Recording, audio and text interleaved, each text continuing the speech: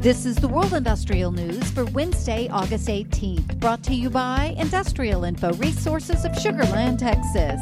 This newscast is sponsored by Sung Il Sim, producer of shop fabricated piping spool and induction bend with accumulated technical know-how for the last few decades. They've also produced and supplied nuclear, thermal, and on and offshore plants with high-quality piping.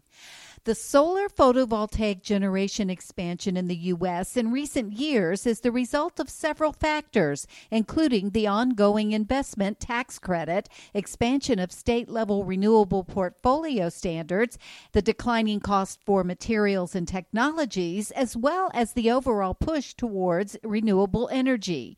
But temporary obstacles to solar development loom in the near future.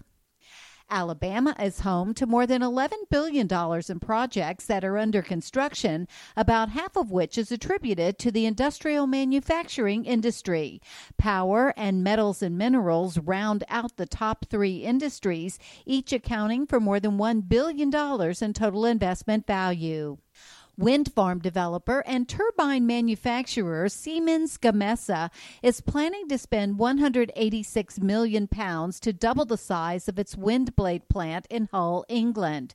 The company will expand the facility, which is already the largest offshore wind manufacturing facility in the UK, by more than 440,000 square feet. And Belgium is moving ahead with plans to phase out nuclear power in the country by 2025. Although more than 50% of its electricity currently comes from nuclear power plants. In order to bridge the gap, Belgium is investing significantly in wind power generation.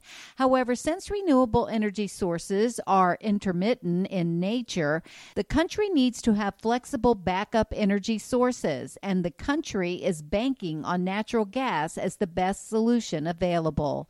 For details on these and other breaking news, read the full stories at www.industrialinfo.com. I'm Peggy Tuck, reporting for Industrial Info News.